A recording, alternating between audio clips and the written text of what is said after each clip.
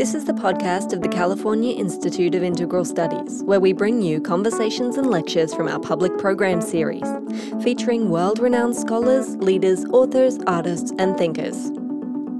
In this episode, one of the early organisers of Burning Man, Stuart Mangrum, explores the psychogeography of the festival. His talk examines qualities of place and experience that make Black Rock City such fertile grounds for so many, year after year. This talk was recorded on August 6, 2016 in front of a live audience in San Francisco. To make sure you never miss an episode of the CIIS Public Programs podcast, find us and subscribe on iTunes or on our website at ciis.edu/podcast. Hi, my name is Stuart, and I'm a burner. I've been going out for a long time. I started going out in 1993, and I missed a few years, but I'm still going out. And I'm really happy to be here because CIIS. I'm actually really proud that I just don't know anybody else who's either crazy enough or brave enough to actually go out and do coursework at Burning Man. So I have a tremendous respect for that. And when Carolyn asked me to come and present for people who are going out, is anybody here actually in the class that's going out? Yes. Okay. All right, this is for you. And for you. Okay. Perfectly, then it makes perfect sense for us to talk about psychogeography. Hello? Is that even a thing? Did anybody look it up on Wikipedia before they came here? Is anybody actually fluent in psychogeography? Are there any psychogeographers here? Okay, well, I'll have to tell you the backstory. This was a term that was actually coined by the letterists and the situationists, which were pretty strange cultural movements in Europe back in the 1950s. And it had to do with the notion of the relationship between you and the place that you're in. So it was just a way of looking at the psychology and the geography and how they relate to each other.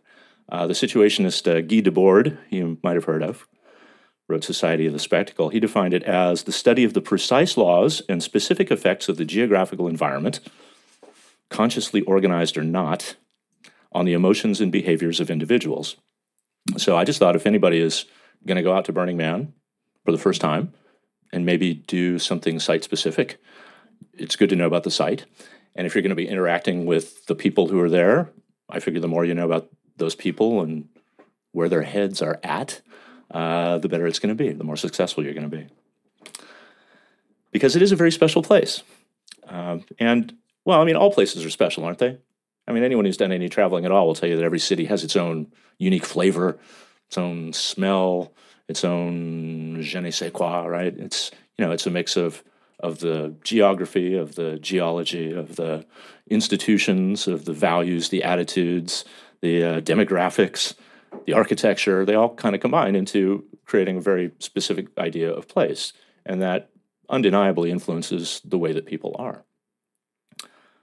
It's culture. And by that definition, or really by any definition, Black Rock City is definitely a city. We used to joke about it being a city. It used to be a camp of stragglers out in the middle of the desert, and we dreamed of it being a city. Well, now it really is. For 1 week of the year, or part of a week, it is the third largest metropolitan area in the state of Nevada. After Las Vegas and Reno, it's 70,000 people live out there. I love this slide. This is a Black Rock City superimposed over San Francisco, over downtown Frisco. Comparable in size. You will note, though, that there are far fewer hills in Black Rock City, which makes it a lot easier to pedal your bicycle around. And that's my first pro tip for anybody coming. Bring a bicycle. And my second pro tip is take your bicycle home with you when you leave, please. Even if it's broken, just take it out of there. Don't leave it behind. So we're a city. We got a hospital. Yeah, pretty good hospital, I've been told. Up there with state-of-the-art military field hospital. Got x-rays, operating rooms, and one of those fancy positive pressure systems so the dust doesn't get in your sutures. I've never had to use it. I hope you don't have to use it, but it's nice to know that it's there. We have an airport, yeah. The airport's actually enlarged quite a bit this year. We've been trying to beef up air service into and out of our city because there's a lot of road traffic. There's only 2 roads basically in and out of Black Rock City, and they're both 2-lane blacktops. So the more we can do to get cars off the road, better it is for everyone. So we got a radio station, newspapers, U.S. Post Office, a real U.S. Post Office. You can get your mail there. Library, bookmobile. I mean, all the things you'd expect in a regular city are there. But what's actually more interesting and probably more useful for us today is what we don't have. I want to get a little bit into what's not in Black Rock City. First of all, the first thing you'll notice is there aren't any cars. I mean, there are cars. People have to drive there, and they have to drive back. But in between, we ask them to leave them parked and not move them. So it's a very, very pedestrian-intensive city. A lot of bicycles. Everyone has a bike, and including these yellow bikes. Yeah, I know they're green, but they're yellow bikes. Trust me on this. But the cars all stay parked for the duration. Okay, except for, these aren't really cars. What are they? They're not our cars. They're mutant vehicles, thank you, licensed by the Department of Mutant Vehicles. We license a couple hundred of these every year, and they're part of the public transportation system.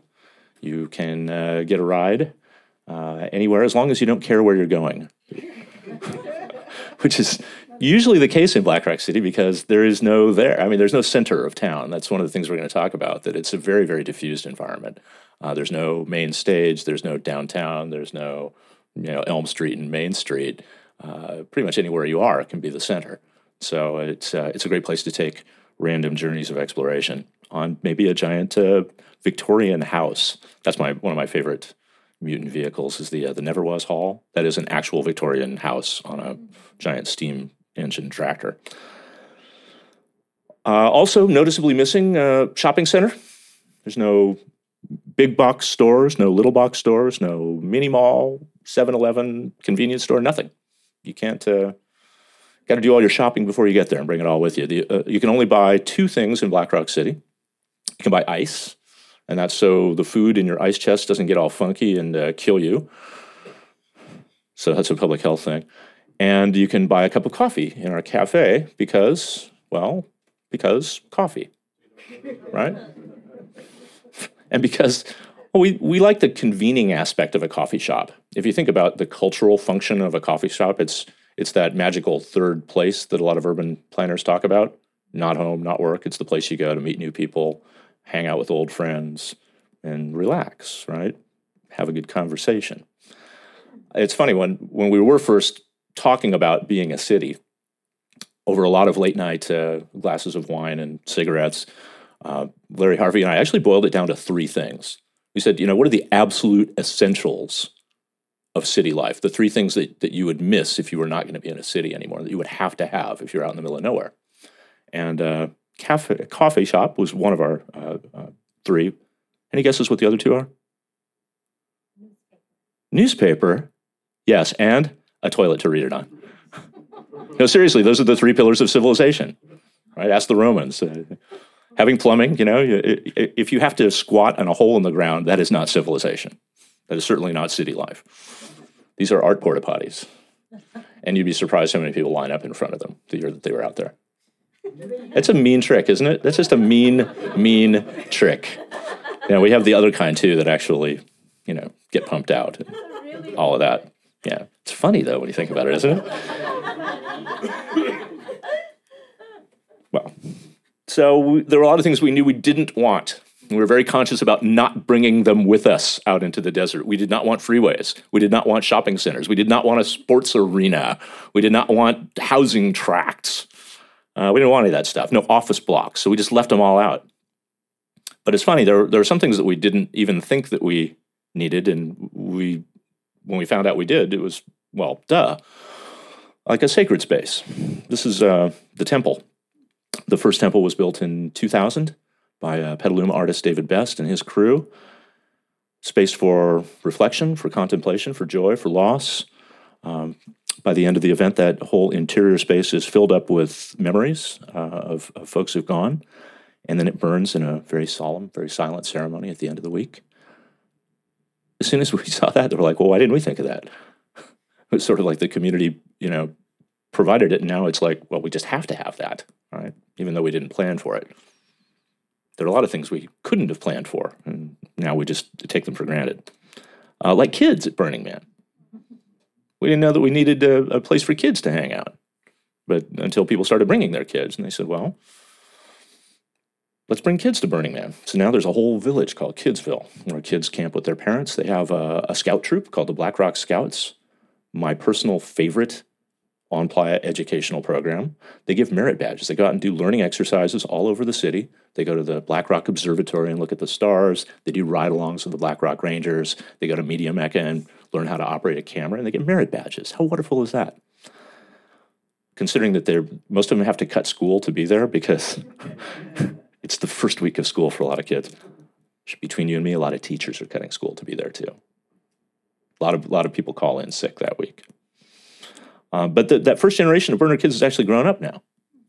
And some of them are absolutely amazing. In fact, some of them have their own kids. They're now multi-generational Burning Man families. Some of us are old enough to have grandkids. Well, some of them are. Okay. Me too. Another thing we don't have is a year-round address. This is what Black Rock City looks like most of the year. It's the biggest dry lake bed in North America. Every week we just pack everything up and haul it all away, and the city disappears without a trace. Just like, what was that old corny movie? What was that called, where the little Irish village pops up every 100 years? Brigadoon. It's exactly not like that at all, except when it is. It's a little magic. If you went out there on other times of year, you might see people doing things very un-Burning Man. You might see people launching rockets. It's a great place to launch a rocket. You might see somebody trying to set a world land speed record. The current world land speed record was actually set in Black Rock Desert, over 700 miles an hour, faster than the speed of sound. You might see people in land sailors. You might see people driving, and what is that? Driving pickup trucks, heavily armed, shooting at a radio-controlled, armor-plated station wagon. No, that can't be real. That's Photoshop. So before we get much further into where Black Rock City is today, what it has, what it doesn't have, I want to take us back a little bit. We're going to get in the Wayback Machine now. Go way back to the 80s. Okay, the 1980s, not the 1880s. Look at that 1980s hair. Is that like metal band hair or what? That guy is, his name is Jerry James. And the fellow next to him with those big Bono sunglasses, yeah, it's his friend Larry Harvey. And so way back in 1986, these two guys, both, Jerry's a carpenter, Larry's a landscaper. They just kind of got a wild hair one day and said, why don't we just knock together a wooden man out of scrap lumber and take him down to the beach and set him on fire and see who shows up? Two guys and a hammer. That's how Burning Man started. Interestingly, a lot of people showed up. Now, they swear they never saw this movie, and I pretty much believe them. They swear they had never been to Zozobra in New Mexico, which is another big burning effigy flame thing that happens every year. I'm pretty sure they'd never been to Las Fallas in Valencia, Spain, which is the world's biggest, oldest fire art festival, where they burn like 400 of these things all in one night. Awesome. But I believe him. Larry says it came out of nowhere. He said it was just a completely random act of radical self-expression. Who knows? He has a couple of stories about being a boy in his bedroom as a child in rural Oregon and standing one day like this and feeling like he owned the whole universe. And I don't know. I think they were just basically trying to meet art girls. These guys were carpenters. They wanted to meet some girls. So they wanted to do something arty. That's my theory. That's just mine. But anyway, it caught on. A lot of their other friends who were semi-employed artsy carpenters decided to get involved. And the next year they dragged it back down to Baker Beach, and they did it again, and maybe 100 people showed up this year. And the next year, even more people and more people and more people. That's a beautiful shot of the beach there. I love that. Until by 1989, too many people showed up. Well, by 89, there were 300 or 400 people showed up because it had kind of gotten into the underground scene. People heard about it, right? Friends had started telling friends, and some of those friends were in a group of weirdos called the San Francisco Cacophony Society, and they had a newsletter that they distributed in all the coffee shops and laundromats and bars around town called Rough Draft, and they ran it in there that year. They said in a section called Sounds Like Cacophony, Burning Man at Baker Beach. Come on down and see it. So it started to attract a lot of attention. By 1990, it attracted too much attention, like the kind from the police and the fire department. And they said, no, So the man had gotten a little too big, too weird, too dangerous for San Francisco. You could say that the psychogeography of San Francisco no longer matched the needs of the man, because the man only had one need. What does the man need? The man needs to burn, right? So you build a 30-foot burnable sculpture, you stuff it all full of burlap and paraffin and fireworks, and you don't get to burn it. What are you going to do? It sort of has its own imperative. It has to be burned. So maybe you get together with your friends and say, where could we burn this? And if your friends are members of the Cacophony Society, they might know a place. Hey, I know a place. I know a place that's like 100 miles from the nearest law enforcement officer. That's on the world's biggest dry lake bed, where there's absolutely nothing you can accidentally burn. Let's take it up there. So these two guys were pretty much the two big movers and shakers in Cacophony back then. The fellow with the big grin is Michael. The guy next to him is named John Law. And believe it or not, those are actually their real names. I didn't believe it myself until I demanded to see their driver's licenses. I mean, when somebody tells you his name is Johnny Law, it's kind of hard to believe. Anyway, Larry had become a member of the Cacophony Society by this point. He's the guy with the Stetson hat over there and the swinging lounge clothes. That was a wake we did for Dean Martin before he died. And together they hatched this plan to drag it out in the middle of nowhere. But first, what was the Cacophony Society? The Cacophony Society was a randomly gathered network of free spirits united in the pursuit of experiences beyond the pale of mainstream society. And the best recruiting line ever, you may already be a member. Now, I looked up Cacophony in Wikipedia for some reason the other day just to see what was in there, and I was shocked to see that it was listed as an art movement. Because I'll tell you what, if you'd come to any of us back in the 90s and told us we were artists or an art movement, you probably would have got a knuckle sandwich, or at least a Melvin, or at least, some really, really hard looks and cold shoulder. We never thought of ourselves as artists, weirdos, sure, freaks, free spirits, pranksters.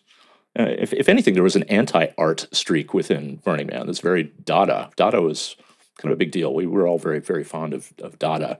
And, Dada's position was that anything of beauty that doesn't advance the human spirit should be destroyed, right? Art is bad. Let's go against art. That sort of thinking actually came from their predecessor group. Well, we're just going way back now. We're just zooming out.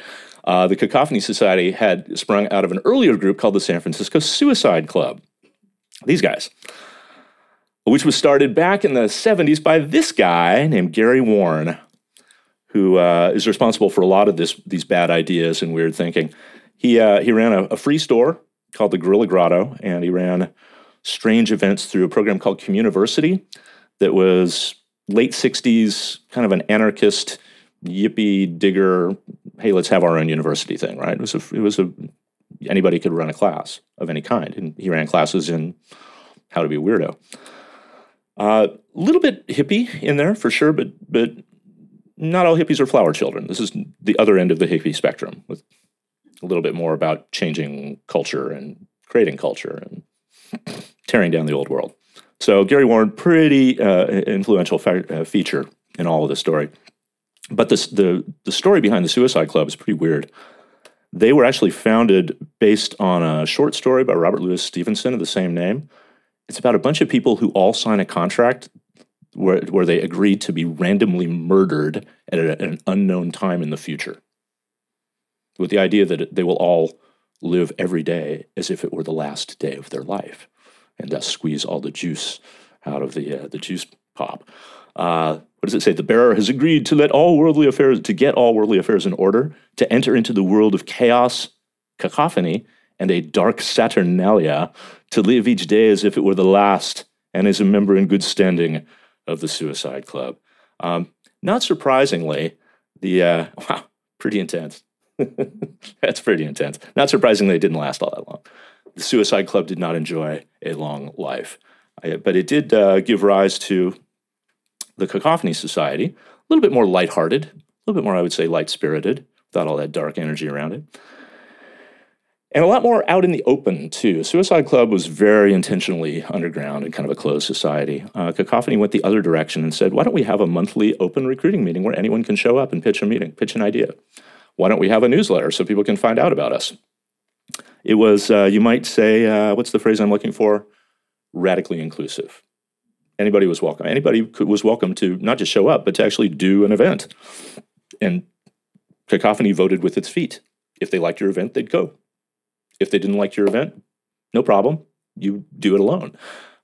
Some events were actually very popular, and lots of people showed up. Like this one. Anybody ever seen the salmon swimming upstream? The Beta Breakers? Been doing it every year for like 20 years on Hayes Hill. Everybody's going downhill. These guys in these nasty kind of rubber salmon suits going uphill. Then they spawn at the top. It's really pretty funny. Yeah, that's one where people just kept showing up even long after all the original players have moved on to other things. It's like these suits are now these heirlooms that sort of have lives and identities of their own. They get passed on from one freak to another. And every year the salmon run. One of these years, I swear, I'm going to go out there with like fly fishing gear, and big hip waders. See if I can catch one. Yeah, there's another one. Anybody ever seen Too Many Santas in One Place? Yeah, it started as a Cacophony event. It started with 25 Santas in a bus and magic and like these super, super cheap Santa suits that we got from the Oriental Trading Company. They were like $24 with all the accessories, like a cardboard belt and this like scraggly white beard and all that. Now I think there's one in like every city in the world. They have a SantaCon in Antarctica now. That's how big it is. You know, it's funny. A couple of years ago, I helped put together a book about the Cacophony Society called Tales of the San Francisco Cacophony Society. It was on at a last gasp. And one of the best review I read of that book, the weekly reviewer said, when he's referring to the relationship between Burning Man and Cacophony, he said, Burning Man was the child that devoured its parent. And in a way, that's really true, because by 2000, Cacophony was kaput. There was no more Cacophony, and Burning Man was still going strong. But by that same logic, I would say that SantaCon is the child that stole its parents' car, burned down its parents' house, took a shit in its parents' bed, emptied the parents' bank account, and broke its parents' heart.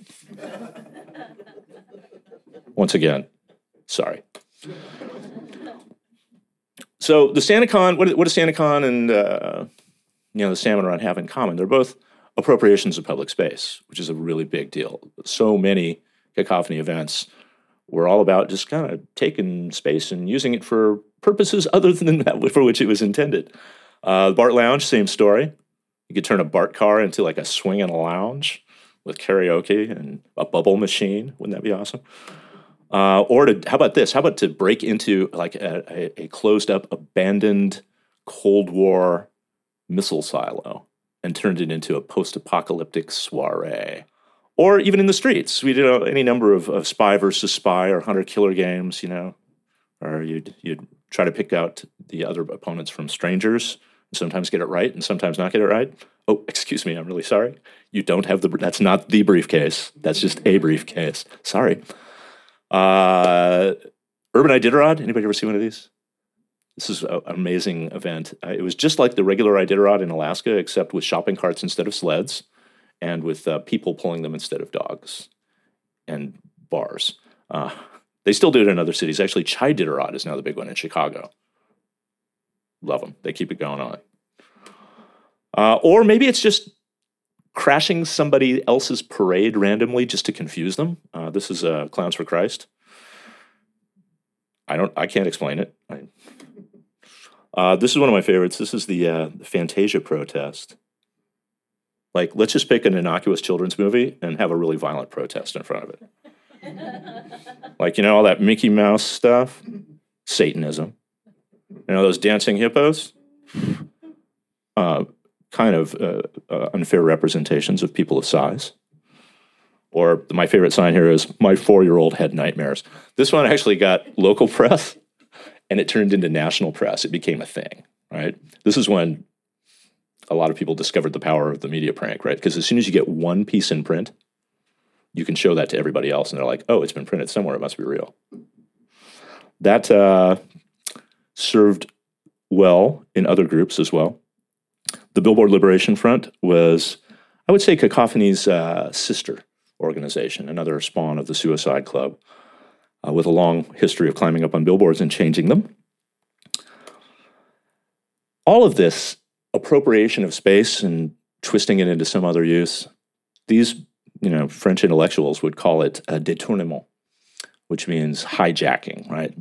And it's a classic technique of the Situationists for kind of taking control back of the city. They looked at psychogeography as very much a critique and a dialectical tool for looking at how cities were wrong, how they kind of sucked the life out of people. And they came up with techniques for kind of reclaiming that and not being a victim of whatever decisions people had made in the past, right? Whether it was commercial or whether it was traffic control or whatever. So, these two guys are the Lennon and McCartney of situationism. That's Guy Debord and my hero, Roel Vannegut. And the other technique that they talked about was called drifting, which is what they're sort of getting at in this quote. A friend recently told me he enjoyed wandering through Germany while blindly following a map of London. I just love that. And Cacophony actually had a set of events like that too, called zone trips, where you basically just pick a place on the map and just go there as if you knew nothing about it. Even if you did know something about it, you just pretend it's a completely different place, like it's in a different dimension, and see what happens. If anybody in Cacophony ever admitted to any sort of an influence, and there were a lot of people who thought they were really unique, special snowflakes, everybody liked Ubu, I'm just saying. So, everybody here familiar with Ubu Jarry? Like, probably the craziest, most ridiculous Dada theater ever. Just completely nonsensical. Okay, I made it all cacophony. I got to be fair. There were other groups that went out there along with us. Back in the 90s, the San Francisco scene, all these scenes were all tangled up together. And so you knew people in all these other groups, like the Subgenius Society was one. The First Church of the Last Laugh, they still do the St. Stupid's Day parade every April 1st. Anybody ever go to St. Stupid's Day? What day is it? What day did they march on? April 1st. Okay, April Fool's Day, St. Stupid's Day. Where do they meet? At the Pointy Building at noon. That's all you need to know. Go to the Transamerica Pyramid, April 1st at noon, and you can be part of the St. Stupid Day parade. How about those folks down in the bottom? You recognize them? Sisters of Perpetual Indulgence. They were all over the plot. For some reason, when I started the newspaper in Black Rock City in 93, my first 3 volunteers were all drag nuns. You would walk into our press room, and there would be all drag nuns. Like, hello, can I help you? Wonderful, interesting people. There was also a big machine art contingent. A lot of people used to be in survival research labs. Mark Pauline himself thought Burning Man was stupid, never went. But a lot of the people who came up in his shop, like Cal Speletic, like Christian Risto, like Scotty Chapman, Chip Flynn, people who went on to have great careers in machine art, all came out to Burning Man and did stuff like this. So there was a little bit of the aesthetic came out of that very, very brutal, sort of very punk aesthetic of machine art. And I had to mention this guy. This guy's name was Dave Warren, named Flamo, and he was like an aging carny who was kind of like the last flame eater in San Francisco. The art had almost completely died out by the 1990s, and he kind of single-handedly brought it back. He went out in 86, or 90, the first year, and lit the man himself. And now, you go out to Burning Man, you'll see a lot of fire art. I mean, a lot. The Fire Conclave, which happens before the Burning of the Man, is, I think, pretty sure it's the world's largest gathering of fire dancers ever. There's like hundreds of these people out there. So anyway, those are some of the other influences. But wow, we are totally getting lost in the weeds. I know I promised you psychogeology. No, wait. Psychogeography, right? They're really, really easy to get mixed up. So what does any of this have to do with Burning Man? Today, I promised you psychogeography. I promise we're going to get there. The reason that I've been talking about all these influences and all these first pioneers of Black Rock City is psychogeographical in nature. As this wonderful fellow from the Lettrist International said, all cities are geological. You can't take 3 steps without encountering ghosts bearing all the prestige of their legends. We move within a closed landscape whose landmarks constantly draw us towards the past. And that's true even in a temporary city. Even in a city that we tear down and pack up and take home every year, it's still strongly influenced by the people who went there first, by the people who are still going there. It's built by, it's kind of a consensus hallucination every year, but it reflects the people's minds who hallucinated it. So, back in the story, where did we leave off? We left off in 1990. Man built, man doesn't burn. Man wants to burn. Maybe the universe, though, didn't want the man to burn. It was funny, when they couldn't burn him on Baker Beach, they didn't know where to put him. Nobody had a warehouse. Nobody even had, he wouldn't fit in a garage, so they put him in a parking lot and paid the parking fee. But it for a car, right? But it turned out he was like 8 feet too long for the parking space, so the owner of the parking garage came and chainsawed off the legs. So before they dragged him out to the desert, they had to kind of rebuild him and put some new legs on him. But he did want to burn. There's a style event I mentioned called a zone trip, where you just go somewhere, right? The first zone trip was to Covina, California. Who would go to Covina, California? Only if you pretended it was a fantasy place that you'd never been to before and were able to see it through the eyes of an alien visitor. That's kind of what they did. So the fourth zone trip was to Black Rock Desert. And the guest of honor was, guess who? A 30-foot wooden man stuffed full of pyro. Wandering out into the desert, if you think about it, it's kind of biblical, isn't it? You know, like pillars of fire and eating locusts and all that stuff. I mean, people have been going out into the desert for visions for a long time, including Lawrence of Arabia. It's romantic, it's dangerous, it's a little crazy. This, by the way, was center camp the first year. It was a folding table, a hand axe, and a quote from T.E. Lawrence. That's it. Now, the place itself, I got to mention the place itself, because in psychogeography, you got to look at the geography. And this place is really like no place any of us had ever been before. I mean, a lot of us have been camping before. I grew up camping. But I'd never been camping in a place with 50-knot winds that could rip all your tent pegs out of the ground and shred all your gear before you could say Jack Sprat. I'd never been camping in a place with no trees, no shrubs, no rocks, no wildlife, no nothing. I mean, even just getting your tent pegged out was difficult. Right? There's nothing to tie off to. Dust storms so bad you can't see your hands sometimes. Rain that turns everything into really impassable mud. Hailstorms, lightning storms. Really, by any reasonable standard, completely uninhabitable. Or as we now call it, home. Once upon a time, many, many thousands of years ago, it was a really big lake. Lake La Hontan. It's the Paleo Lake that went all the way from, it covered a very, very, very large part of Nevada. The deep spots, we know where the deep spots were because they still have water in them. They're called Lake Tahoe, Mono Lake, and Pyramid Lake, where the deep spots were. The rest of it is now what they call playa, or a pluvial lake. I just learned that word lately, pluvial. What does that mean? It means when it rains, it's a lake, and when it doesn't, it's a desert. Nobody knew what they were in for. Just about everything that could fail, failed. Two people had the great idea to buy Army surplus parachutes.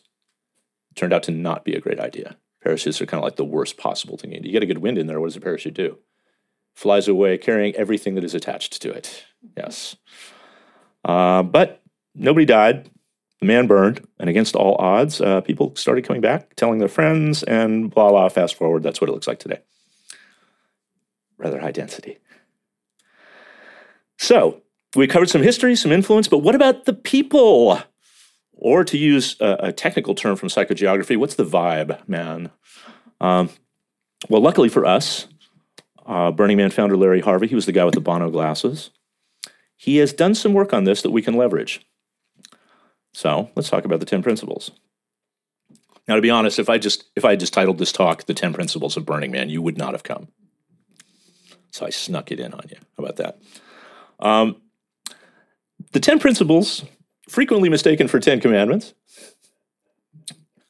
But if you read them, there's not a thou shalt in there anywhere, or a thou shalt not, right?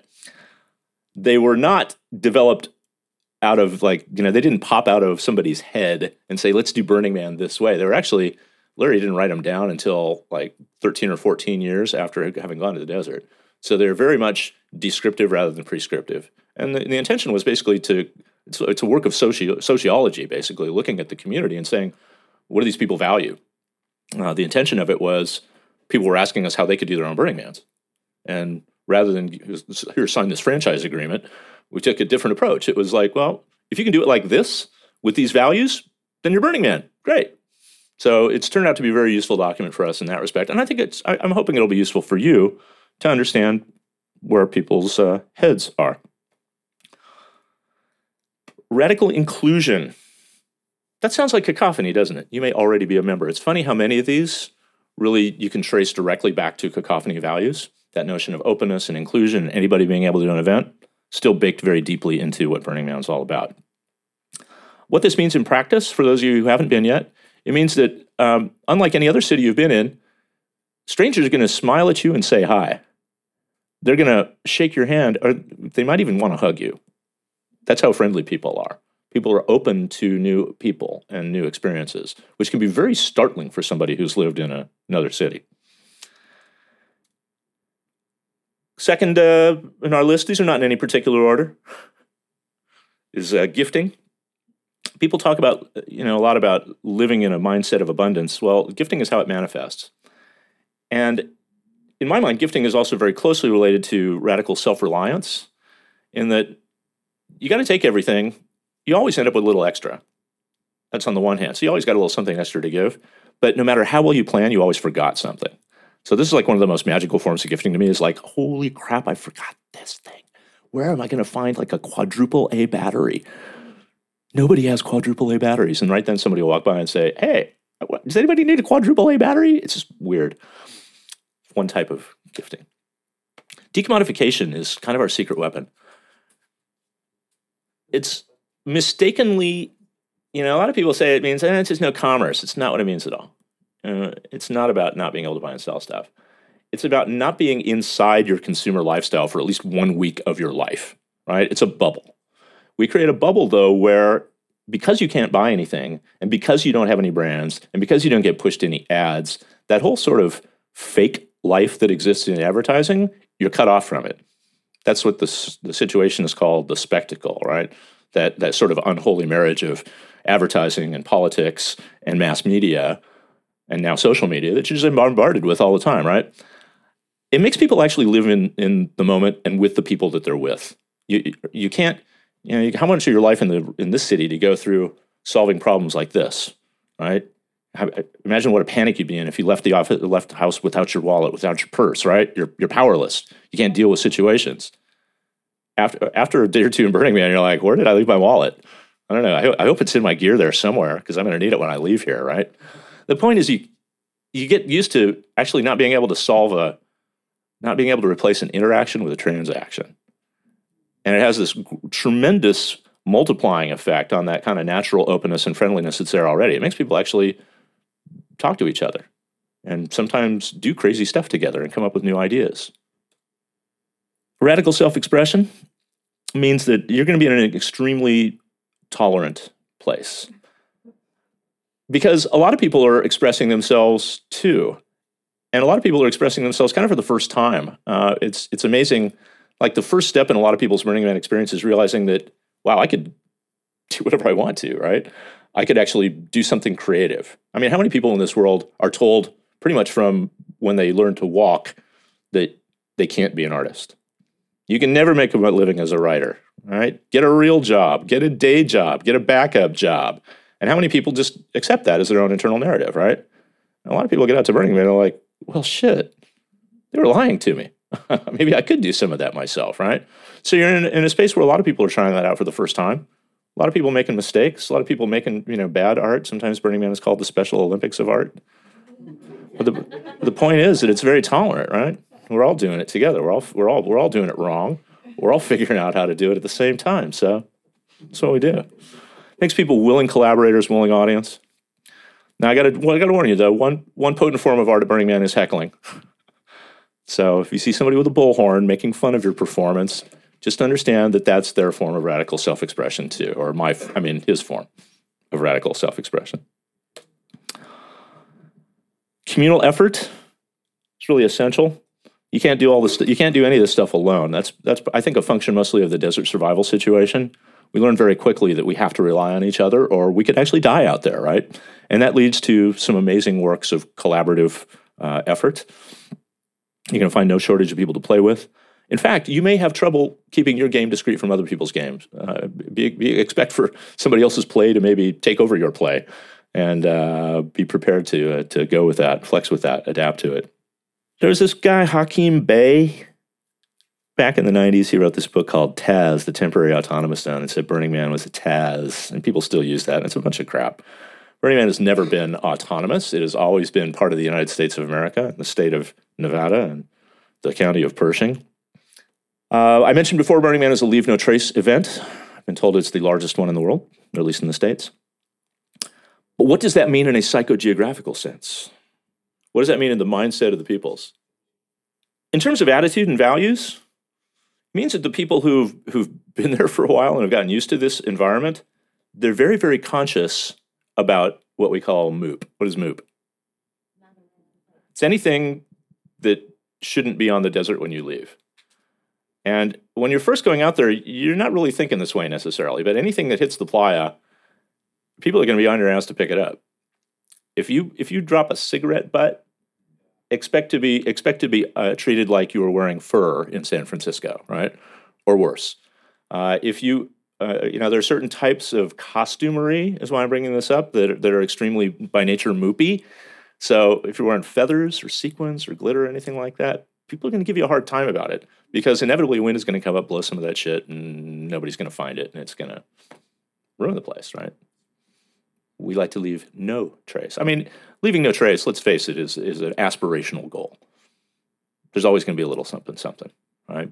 But we go to great lengths and stay for months afterwards, like picking up every little last bit of sawdust, every little last wood splinter, staples, all that stuff, right? That's the goal, is to leave absolutely nothing. Participation? No spectators. Used to be our battle cry. You used to see that all over the place. No spectators. No, stop looking at me. At a certain point, that becomes ridiculous, though, because as a performer, you got to have an audience, right? Somebody's got to look. Actually, the most ridiculous extreme of that was a fellow named Bill Binzen. Was one of our guys back in the day. He used to like to go up there and do these events he called Desert Sightworks, where he was a photographer, and he'd set up these elaborate photo shoots with costumery and situations and personas, and he'd get all these people involved in doing these photos. Somebody looked around and said, there's no audience here. So they created a designated audience role. So they have one person who is like the ritual observer. He just has to sit there in a chair and not say anything or do anything. Hey, audience, how you doing? Cool. Anyway, participation, that notion of participation means people actually do things at Burning Man. It means that you get a lot of yes and thinking.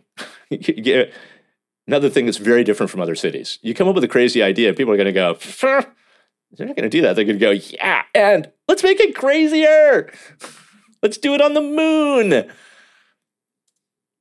Curiosity and a willingness to try new things are part of that. Immediacy, principle of immediacy. Fun fact, when Larry Harvey first wrote the principles, he came back with only 9 principles. Everybody said, what's up with that, Larry? You can't have 9 principles. Go back up the mountain and don't come down until you got a 10th principle. And he came down with immediacy. And we're glad he did. He says it's his favorite. It's one of my favorites, too. It means, what does it mean? It means one of the best things about Burning Man is that it's real. And it's happening in real time. And it's happening really between you and me without a screen in between us or a pair of oatmeal boxes and a string. Or, it's immediate. It's there. It's real. It's now. It's in the moment.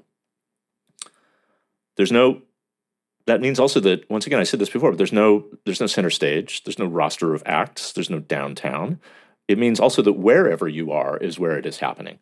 Like the mythical idea of the axis mundi or the world tree. It's like what tree? It's any tree is, right? Where's the center? It's anywhere you are. That's what the center is.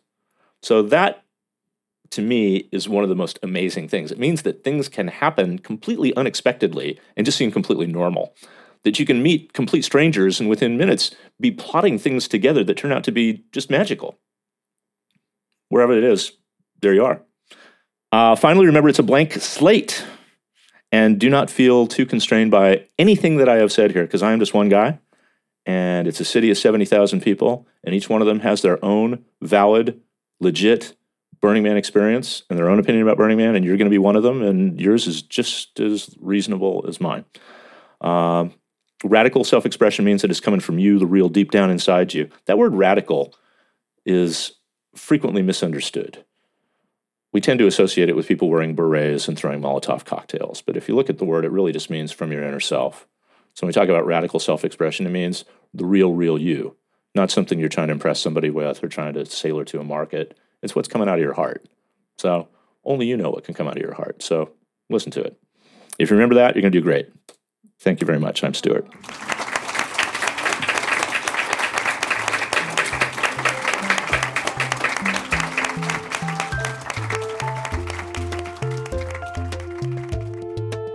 You've been listening to the podcast for the California Institute of Integral Studies.